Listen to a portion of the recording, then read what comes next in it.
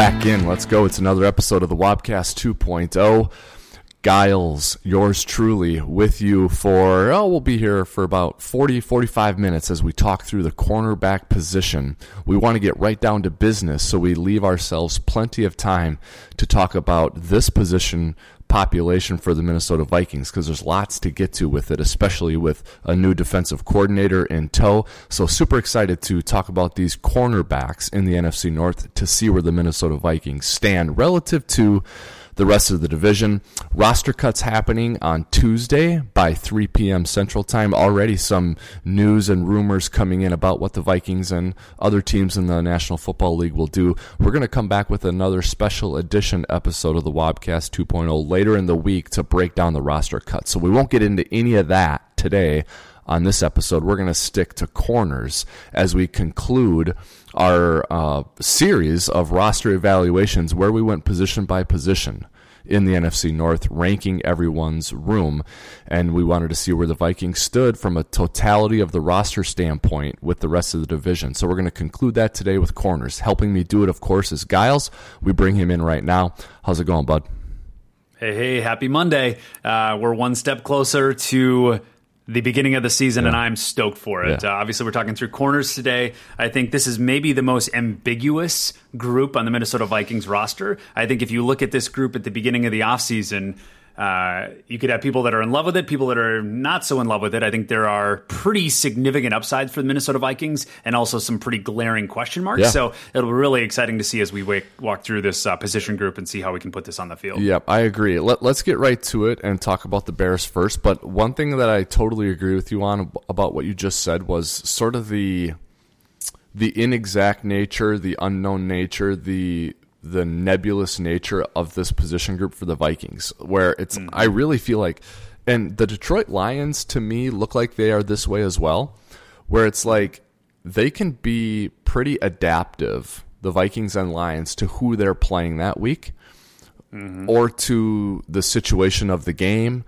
to the down in the distance. I can see the Vikings having 3 safeties on the field fairly regularly. Based on the could not agree more. Yeah, based on the situation. Like the guy is listed as a safety, but he's playing in a nickel or a dime package.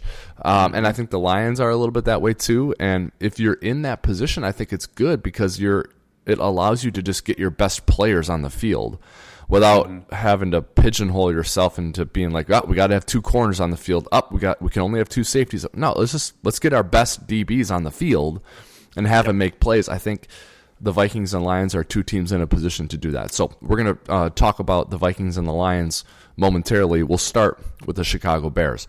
So structure-wise, Giles and I selected 4 corners from each team, and we're going to give grades on all 4, and then we'll total up for every team. 2 starting outside corners, 1 nickel corner, and then a backup corner. That could be their backup nickel. It could be a backup outside corner.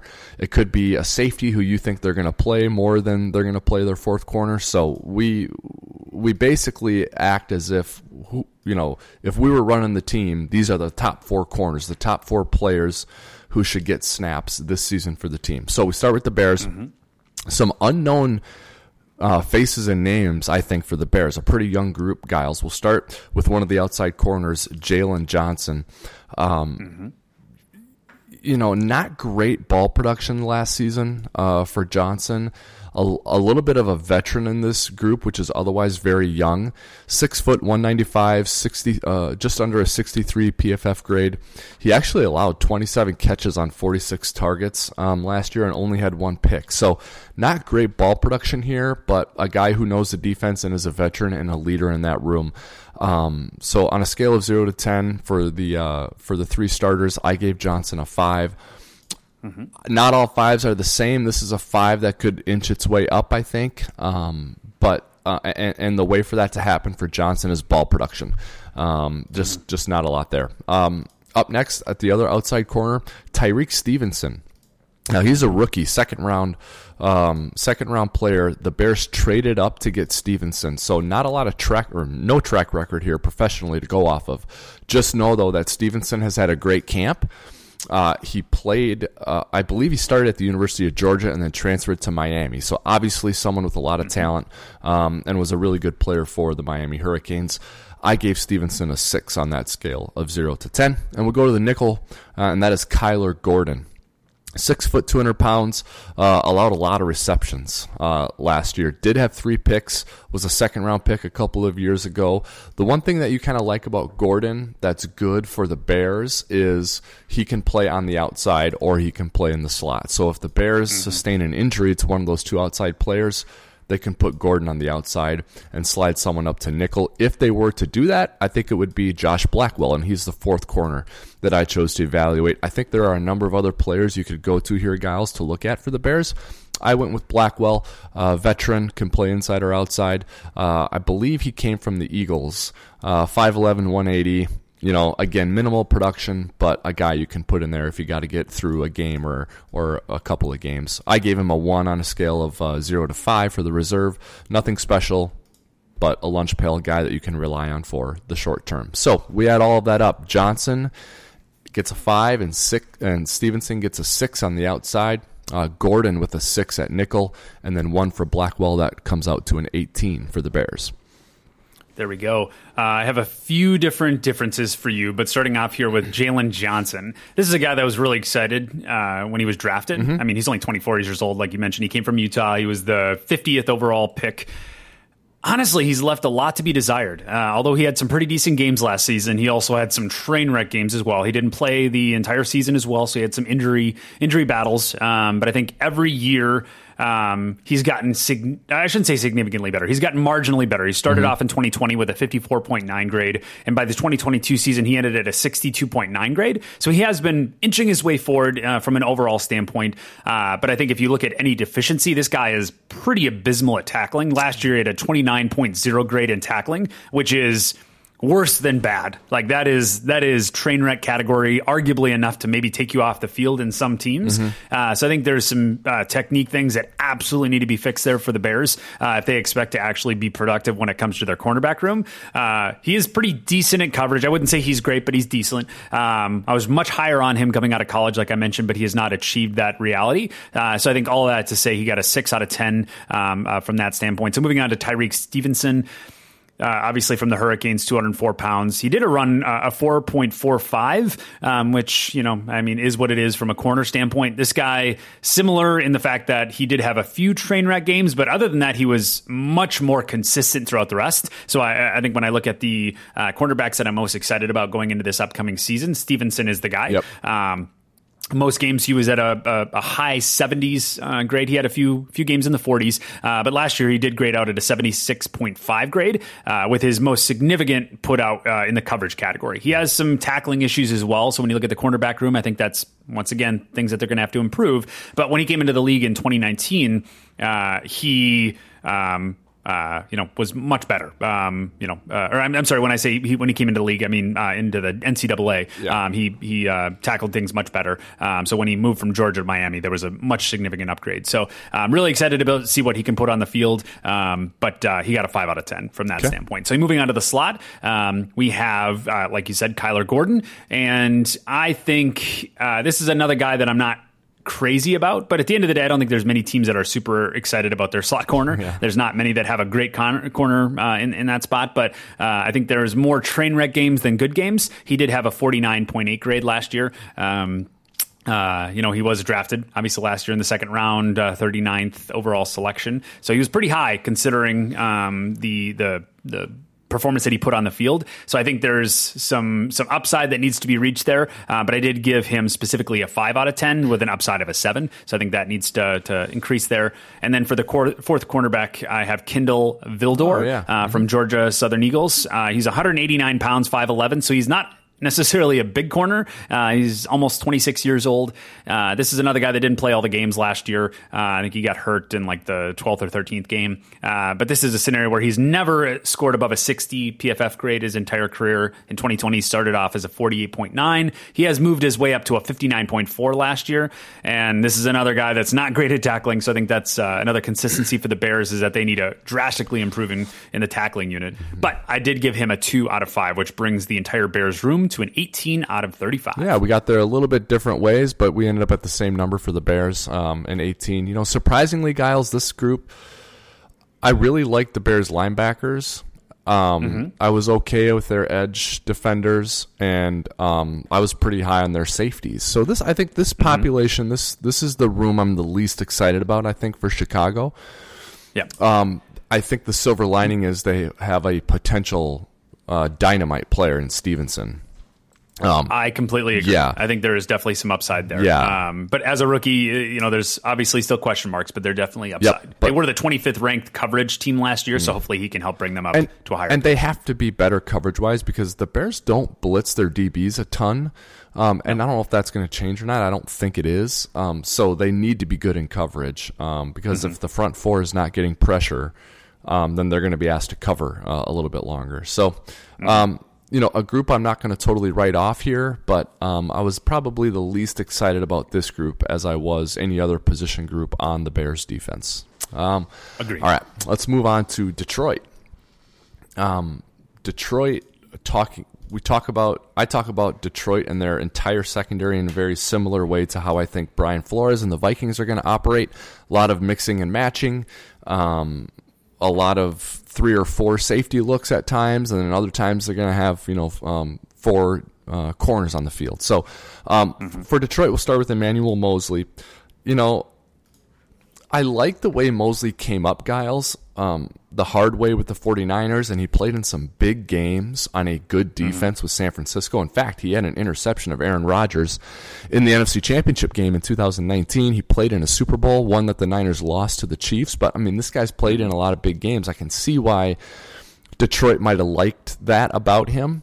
But if he's asked to be the starter and play all 17 games and play every snap in every game, I think there's a chance here that you could be disappointed. So I ended up with a 4 on Moseley, which maybe feels a little low, but I just don't see a lot there that strikes of elite quality consistently over a long period of time type of play out of Moseley. And I hope for his sake he proves me wrong. But I just didn't see a lot there. Also, he's dealing with an injury and may not be ready to go for week 1. So pretty low grade there for Moseley. I ended up with a 4 on him. Next is Cameron Sutton. Now, we talked about Cam Sutton in the offseason before free agency started. This was a guy I was hopeful the Vikings would take a look at. He comes from the Pittsburgh Steelers, so he's played for Mike Tomlin, which means he's well-schooled, well-trained. He's a physical player. He lacks a little bit of that elite athleticism, speed, and suddenness, but he's tough. He's smart. He understands scheme. He understands route concepts, I believe. Had a pretty solid grade from a PFF standpoint. Was a 3rd rounder in 17. And he's a dog. I mean, he's a guy you want on your side. So I gave him a 7. I think he's a big upgrade over what Detroit had last year. And I think he's going to be part of the improvement for the Detroit Lions secondary. We'll go to slot. Now, this is where I put C.J. Gardner-Johnson. You talked about C.J. as a safety, and in some places he is listed as a safety, but this is where it gets nebulous for the Lions. They can play Gardner in the slot. They can play him as a safety. Again, another guy who's played in a lot of big games. He's brash. He's got an attitude. He talks. I mean, he got into a fight with Michael Thomas when he played for the Saints. He got into a fight with Chicago Bears receiver where he got kicked out of a game. I just saw he was jawing with Adam Thielen from the sideline in a preseason game this weekend. So very noisy, loud, attitude type of player here. 6 foot, 208. He's physical. He's big. He's fast. Really, really good player. I gave him a 9 on a scale of 0 to 10. And then finally, Jerry Jacobs. I actually had to do some research, Giles. I didn't know who the key backup was going to be here for Detroit. I settled on Jacobs.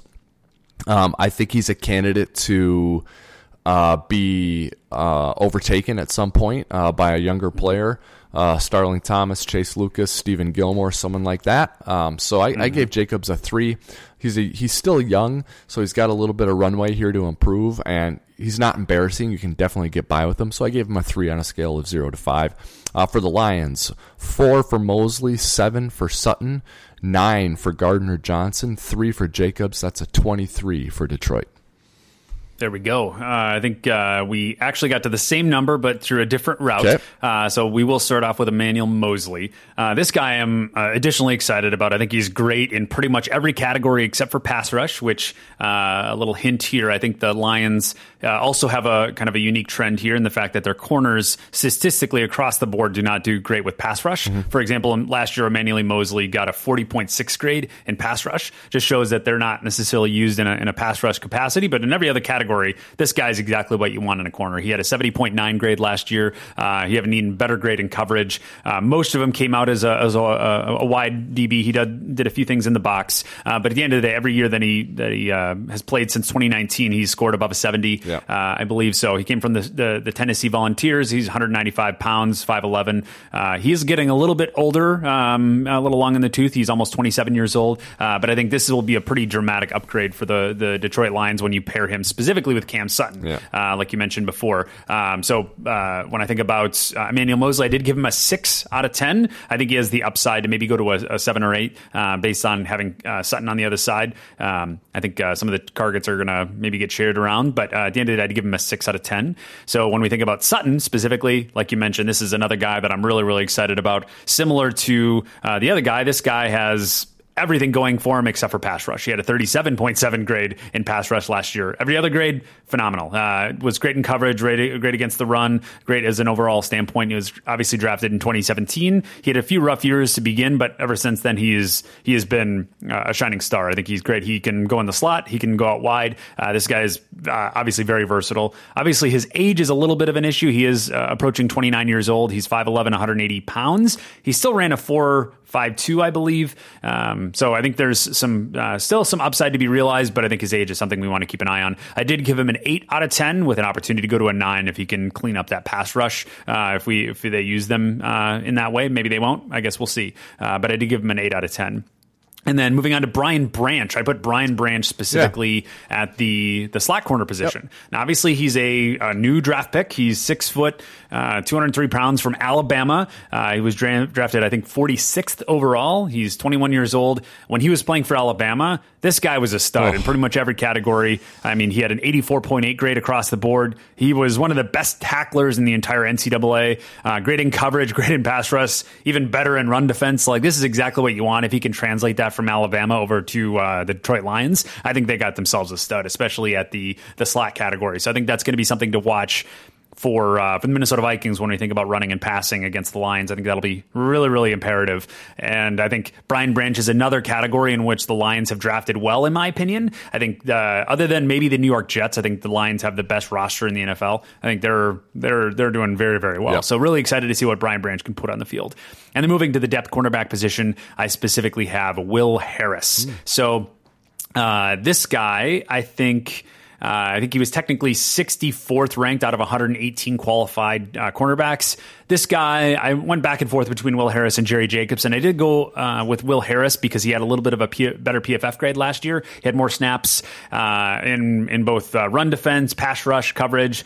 He is a little bit older than Jerry Jacobs. That's the only notch against him. He's almost 28 years old, but he was from Boston College. He was a 3rd-round pick in 2019, like you mentioned. He ended the year at a 63.7 grade. So I did give him a 6 out of 10. I think there's maybe a chance that he gets adjusted, but I think I think there's some decent side there. So, or I'm sorry, not a 6 out of 10. I mean a 3 out of 5 rather. So that brings us to a 23 out of 35 for the Detroit Lions. So we're seeing it pretty similarly from an overall talent standpoint.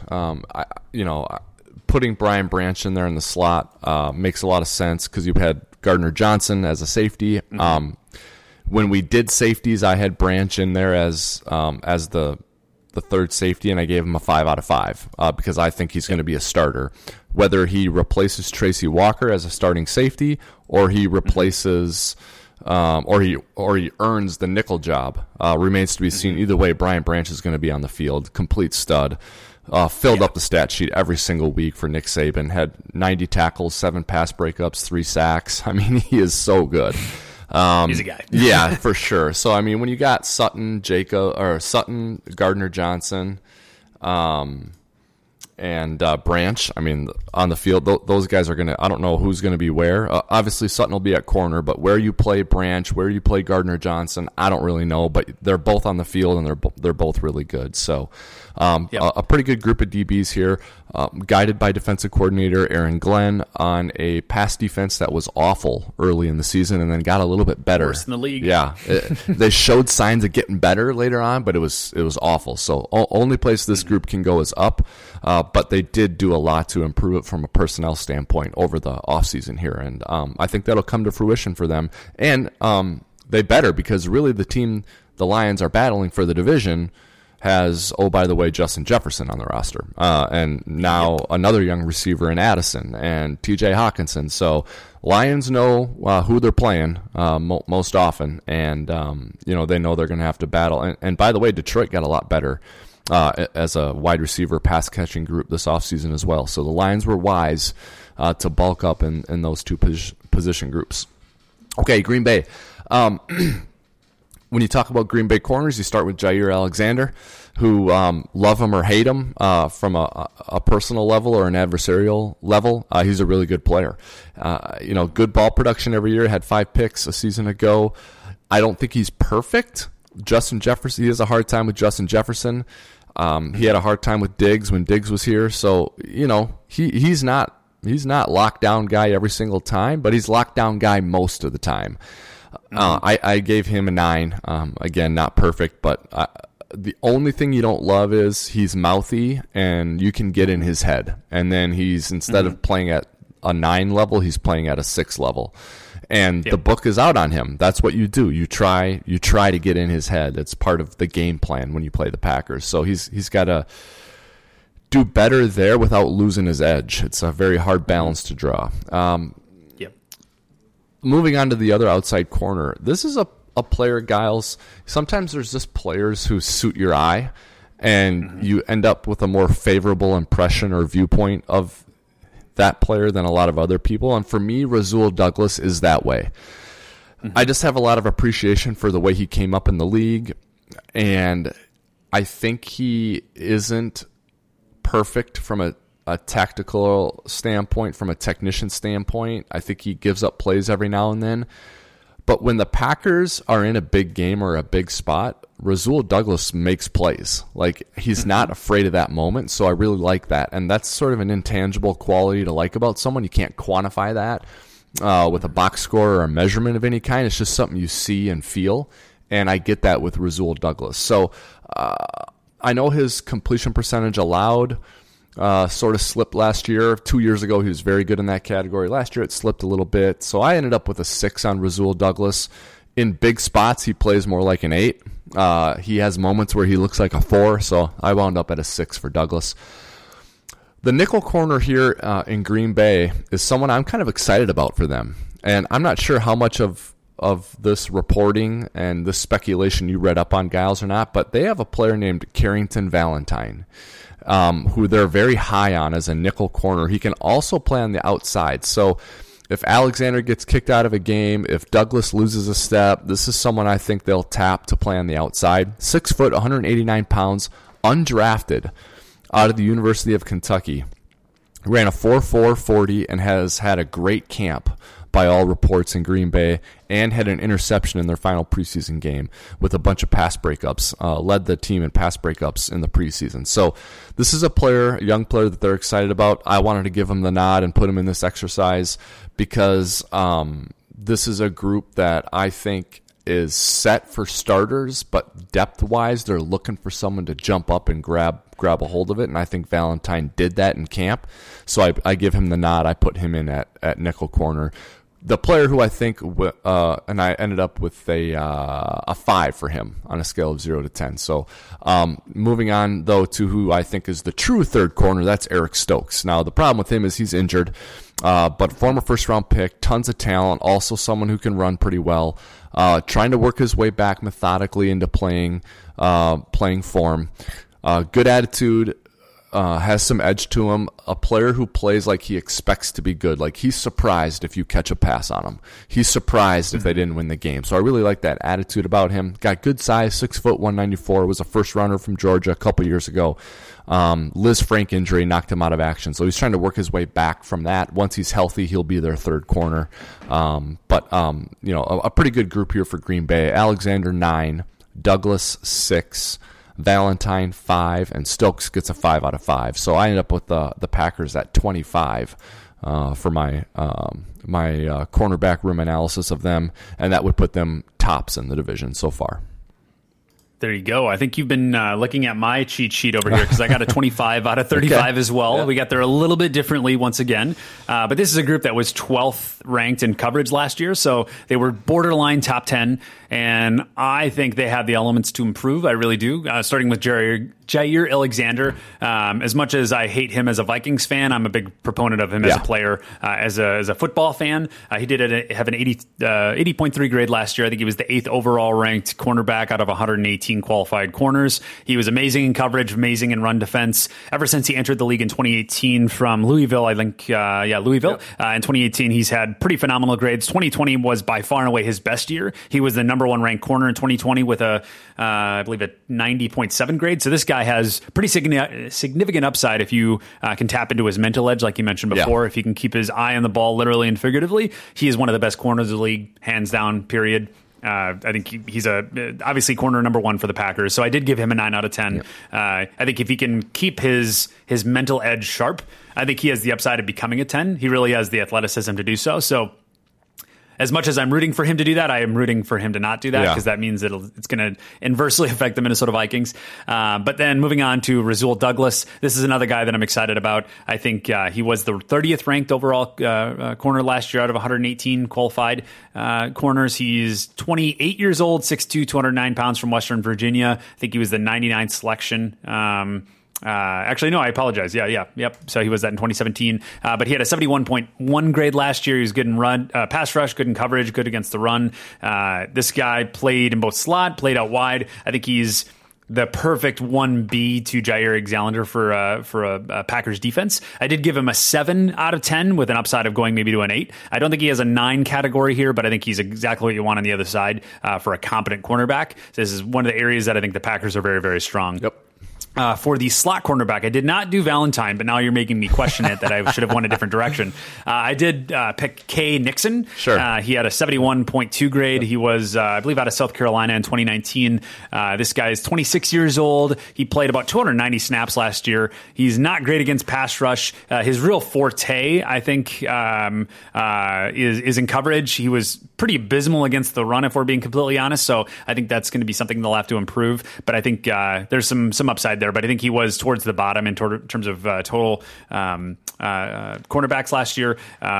I think I forget exactly what it was, but anyway, so I think there's some decent upside, but I did give him a 5 out of 10. So hopefully we can, from a football standpoint, see some improvement from him. Yep. And then from the depth standpoint, I did have Eric Stokes, like you mentioned.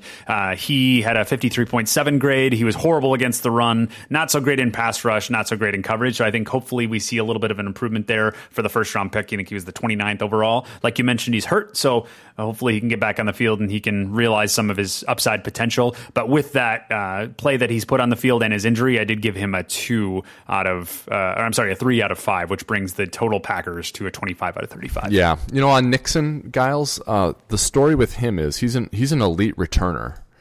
Mm-hmm. There we go. Yeah, he's an elite returner, and he started his career with the Raiders. And the reason he's in Green Bay is because Green Bay hired Rich Bisaccia to be their special teams coordinator. And remember, he stepped in when the Raiders had to abruptly fire John Gruden. It was Bisaccia who stepped in and actually did a pretty good job, all things considered, with the turmoil that was going on with the Raiders at that time. And Nixon was a great returner for Bisaccia in Vegas, Oakland/Vegas. And when Bisaccia went to Green Bay, they brought Nixon over, and he's an elite returner who can play DB. And he's one of those guys who is a liability defensively, and they need someone to wrestle that job away. It's just no one's done that yet. And I think Valentine is in the process of doing it. But until they feel comfortable, they'll probably put Nixon out there. But even when Nixon loses his role on defense, they're going to keep him as a returner. And who it reminds me of is Marcus Sherrills. He's like their Marcus Sherrills. And another sort of like the congruent nature of Sherrills and Nixon extends to the fact that I believe Nixon was not a returner in college. And then he ends up being an elite returner at in the National Football League. And that's Marcus Sherrills' story. You go back and look at Sherrills at the University of Minnesota, the Gophers didn't have him returning punts. He ends up being the best punt returner in Vikings history. Apologies to David Palmer. And so it's kind of a cool story. So that's Nixon's story. He'll be on the roster. I don't know if he'll be playing DB or not, but he'll be on the roster, if nothing else, as one of their as their elite returner. So, all right. Anyway, let's go on to the Minnesota Vikings. I wanted to leave plenty of time here because I just think there's much to talk about. And it begins with the player who we're going to begin this exercise with, and that's a Caleb Evans. Mm-hmm. A lot there to like with a Caleb Evans. Size, 6'2", 198. Great guy. I don't know if you follow him on social media, but a positive, fun player to follow. Good attitude. But it's the concussions and the injuries, right? So I think he's what Brian Flores wants in a corner from a pedigree profile standpoint, but he's got to be on the field and he's got to improve his production. I ended up with a 5 on Evans, kind of like looking up, like a 5 looking up, like not looking down at him as a 5. I think he's got a chance to move that up a notch or two, and I hope that he can do that, and I hope he can stay healthy. Mekhi Blackmon, other outside corner. I was excited about this pick, Giles, when they made it, and I've only grown more excited about him ever since he's gotten on the field for the Vikings in practices / preseason. And there's someone who he reminds me of, and it's not just the way it's not just like his appearance. It's the way he's going to get brought up, and he's going to have the same learning curve and growing pains as this player. And if he has the same attitude as this player, it's going to turn out just as well as it did for this player. And that player is Xavier Rhodes. I think Mekhi Blackmon is supremely confident and is very physical and handsy. And I don't think he's handsy, and I don't think he clutches and grabs because he's not sure of himself. I just think it's his nature. I think he's physical. I think he's on you, and he's physical, and he's a pest, and he's annoying, and you don't want to play against him. And if you remember Xavier Rhodes, he got flagged so many times as a young player, and people got frustrated with it. And Zim, like Leslie at first, and then Zim, they stuck with him and stuck with him and stuck with him, gave him more reps, made him a starter, kept him out there. And it worked out for Xavier. And I think that will happen with Blackmon if he has that attitude to just stick with it. I think he's a really good player. He had a rep in the preseason game with Seattle where he played a ball just perfectly. From what I can hear and see at camp, he's having a great camp. So I'm excited about him. I gave Blackmon a 6 because he's a rookie. We haven't seen it on the field at the NFL level. I have a feeling when we do this a year from now, he's probably going to be an 8.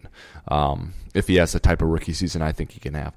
Slot corner, I went with Byron Murphy. A guy you could play on the outside, but I think ideally you got him in the slot. If they have 3 receivers on the field, he'll be playing over the slot. If they only have 2, I think he's your other outside corner.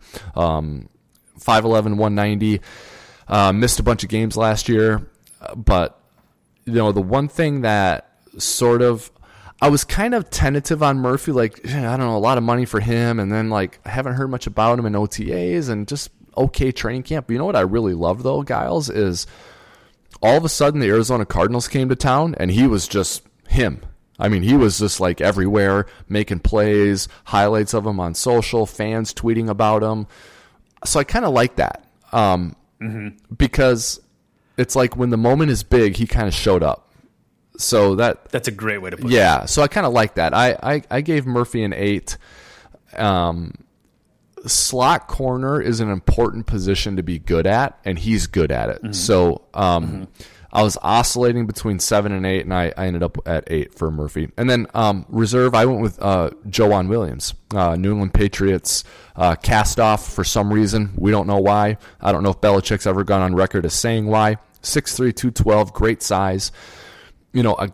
almost looks like a safety out there, but can play like a corner, can play in the box, can cover, got length and physicality coming off an injury. Overall, I just really like the potential of this group, Giles, when you also throw in the safeties. You throw in Jay Ward, you throw in Najee Thompson, Theo Jackson, Joejuan Williams. Just a good group that I like a lot of. Cam Bynum, Josh Metellus, Harrison Smith, all these DBs that they have, I think Brian Flores can work with it. I think he can make something that's pretty good. And certainly something that's much better than it was last year. So when it all comes together, Evans 5, Blackmon 6, Murphy 8. I gave Joejuan Williams a 3 on a scale of 0 to 5. The Vikings come down with a 22, but I think this is a group that at the end of the season we could look at them and say that they were the best of the division when all was said and done. What say you? I could not agree more. I think there is some interesting elements for the Vikings here, starting with Caleb Evans. I was a big fan of him coming out of college. I think he put on some really good tape last year, and I think his biggest notch against him is specifically the concussions. Like, availability is the best ability, and I think as concussions progress, and the more you get, the more likely they are to occur. Yeah. So that is a point of concern for me when I think about longevity for the Minnesota Vikings this coming season, that if he can't stay on the field, who's coming up behind him? But at the end of the day, he is healthy right now, and if he can put him on the field, he puts together some pretty decent play. I'm excited about him, especially in the run. This guy is a phenomenal run defender, even considering he's not necessarily that big. I did get to give him a high five at the game this past year, or this past week. He's a really happy-go-lucky guy. Every time I saw him walking around the huddles there, he had a massive smile on his face. So I really love that attitude. I think that's something that when you combine that little chippiness, but also that positivity, that's where you can really have a good culture guy and put a lot of good things on the field. So I am definitely rooting for Caleb Evans. He is a little bit on the older side. He's 24 years old, so hopefully we can get another few good years out of him if he can stay healthy. He was a 4th round pick, I think the 118th overall selection from Missouri. He did have a 47.2 grade this past season, so I think there is a little bit to be had there. I think when he was in very situational things, much like we're going to talk about with Byron Murphy Jr., I think he was really good when it mattered, but there were some elements where he needs to clean up his game. Most of his snaps were from out wide. He did obviously play in special teams. I think there's some upside to be realized. I guess that all to say. I think I did give him a 5 out of 10, but I do think he has the upside of a 7 or an 8 if he can stay healthy, because every time he did not get a great PFF grade, it was because of concussion, where there were some injuries at play. But when he was healthy, he was phenomenal. And when the game really mattered, I think there's some really good games there. Yep. So all that to say, really excited for what he can put on the field, because he even had in the high 70s in terms of PFF grade for the games that he was healthy. So really excited about that. And then moving on to Mekhi Blackmon, I'm even more excited about this guy. Yep. When you look, we've done a previous episode about this guy. When you look at his college career, he started off at Colorado. He was pretty decent, if not above average. And then he went to USC, and then he became elite. And he went up against Jordan Addison in practice every day. He ended the season at an 88.5 grade. Phenomenal in tackling, even better at coverage. He is above average at run defense. I'm really, really excited about this guy. I think your comparison with Xavier Rhodes is pretty phenomenal. He's 5'11", 178 pounds. Obviously from USC, like I mentioned, he was the 103rd overall pick this past draft. If he can be what I think he is, I think we have found ourselves a shutdown corner. So when you pair that with who we're going to talk about next with Byron Murphy Jr., I think there's a chance that we pick a pretty dramatic swing when it comes to coverage in our secondary this upcoming season, especially under Brian Flores. When you think about how they mix in pressures and how they tackle coverage, I'm really, really excited about this guy. Yep. I did give him a 6 out of 10, which is a little bit more than I typically give a rookie. Usually I give him about a 5 just because things don't always translate to the NFL, but I'm really excited about the skills that this guy brings to the table. So did give him a 6 out of 10. And then moving on to our slot corner, Byron Murphy Jr. I think there's even higher upside with this guy. You put it best here. I think this is a guy that specifically shows up in big moments. He's not necessarily the flashiest player when you look at all of his stats. He's a really good run defender. He is average when it comes to stats and coverage, but when you look into the nuance of this guy, when he's going one-on-one in man, or when it's a very important third down or things like that, this guy is a shutdown corner. So I'm really excited to see what Byron Murphy Jr. can do with Brian Flores and see how he can tackle that position. I also think he's one of the most versatile corners in the entire league, because this is a scenario where when we're going to just have two corners on the field, I think he'll be out there. And when we play in the nickel, he'll also play in the nickel in the slot. So not many corners can go that versatile back and forth and put together elite level play. So I'm really excited for him in the Minnesota Vikings defense. So with that, I did give him specifically an 8 out of 10, considering that versatility and that high upside. And then moving on to Joejuan Williams, another guy that came from the Patriots, like you mentioned. I think this is a guy that I have a little bit of a question mark around, because he did not do well in the last two seasons. He come out relatively strong in 2019 with the Patriots, and then has had some down years in 2020 and 2021. But with that being said, those have been some kind of confusing years, so to speak, for the Patriots. So I'm excited to see if he can have a resurgence. When I looked at him in camp this past Friday, I was out there on the field. I got some field passes from Steve Reed and went out there and took a look at all the players, got to be around him. And he looked pretty dang good, honestly. I was really excited about him, what he was doing with the joint practice against the Arizona Cardinals. Now, it was the Cardinals, don't get me wrong. They're not necessarily the greatest team. I think they're vying for the number 1 overall pick next year. But he was looking real good. So I'm really excited to see if he can translate that training camp type play and put it onto the field when it comes to playing the Bucs here in week 1 here in a few weeks. So with that, I did give him specifically a 3 out of 5, which brings the Minnesota Vikings to a 22 out of 35. There we are again. We land on the same number. And, with this Vikings group, I think we come at it with a pretty positive spin at it, and I think that's not just because of the rooting interest, and we're from Minnesota and we have interest in them doing well, but I think it's because there's youth. There's the combination of unknown and youth sends you down the road of positivity, I think. And I think the whole thing that ties all of it together, that people are they can't wait to really see what happens, is the Brian Flores twist to the whole thing. And I don't feel bad for Brian Flores, but there's a little, there's some pressure there on him, because the expectation is that he's going to take something that was really bad and it's going to be really good. It would be a great accomplishment if the Vikings' pass defense was average this year. And by tremendous accomplishment, I mean that would be a big improvement. If they were just average, that's how bad they were last year. Is if they are just average, that's a great improvement for them. Now, no one wants to be just average. Brian Flores doesn't want to be just average. He expects him to be top 5. I don't know. He might expect him to be number 1 for what I've heard about him and his competitiveness. There's great opportunity here for this group to improve, but there's also great expectation for them to do that. So I'll be really curious to see what happens, see how it unfolds. They're going to be tested early and often. I think the Tampa Bay Buccaneers come in to the season with low expectations, and people might not even give them a second thought because it's Baker Mayfield. It's not Tom Brady, but I mean, they got Mike Evans and Chris Godwin. There's some ballers on the Tampa Bay offense from a pass catching standpoint. I think they have a good running back too, and then it's the Eagles in week 2, right? So, and then it's the Chargers in week 3. So this group's going to be tested early and often this season.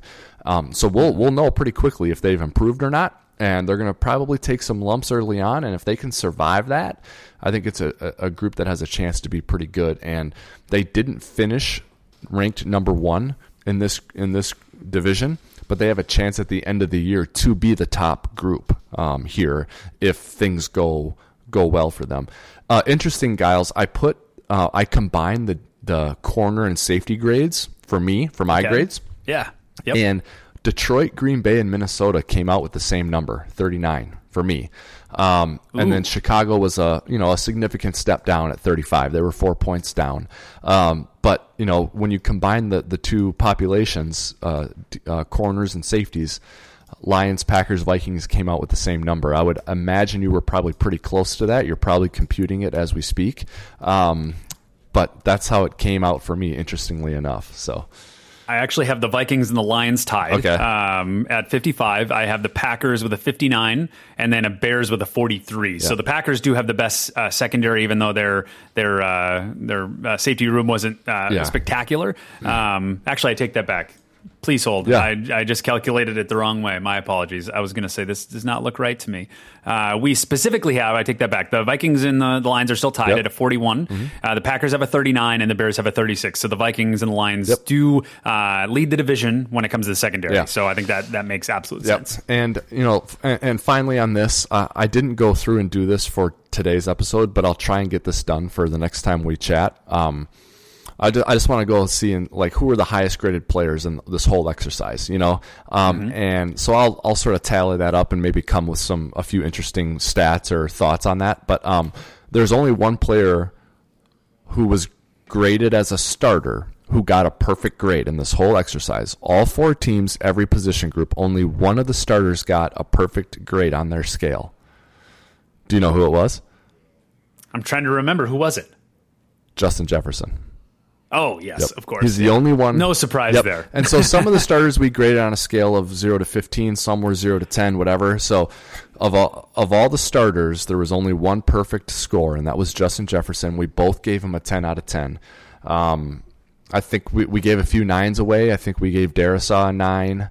I gave Taylor Decker a 9. There might have been a couple of others. So I'll go through and tally that up. Jair Alexander. Yeah, Alexander got a 9, yeah. So anyway, Jefferson's the only perfect one, and I think that's appropriate. He's the best non-quarterback in the NFL, I would say. So out at training camp, everyone was playing checkers and he was playing chess. It was not even close how much better he was to every other player on the field. When they were doing one-on-one drills, when they were doing 11-on-11, he was clearly the best player on the field. Period, full stop. Yep, and he probably will be that way during the regular season. So this was a fun exercise, Giles. I'm glad we did it. Let's make it a regular on the Wobcast. So when we go into the 2024 season, we should do this again.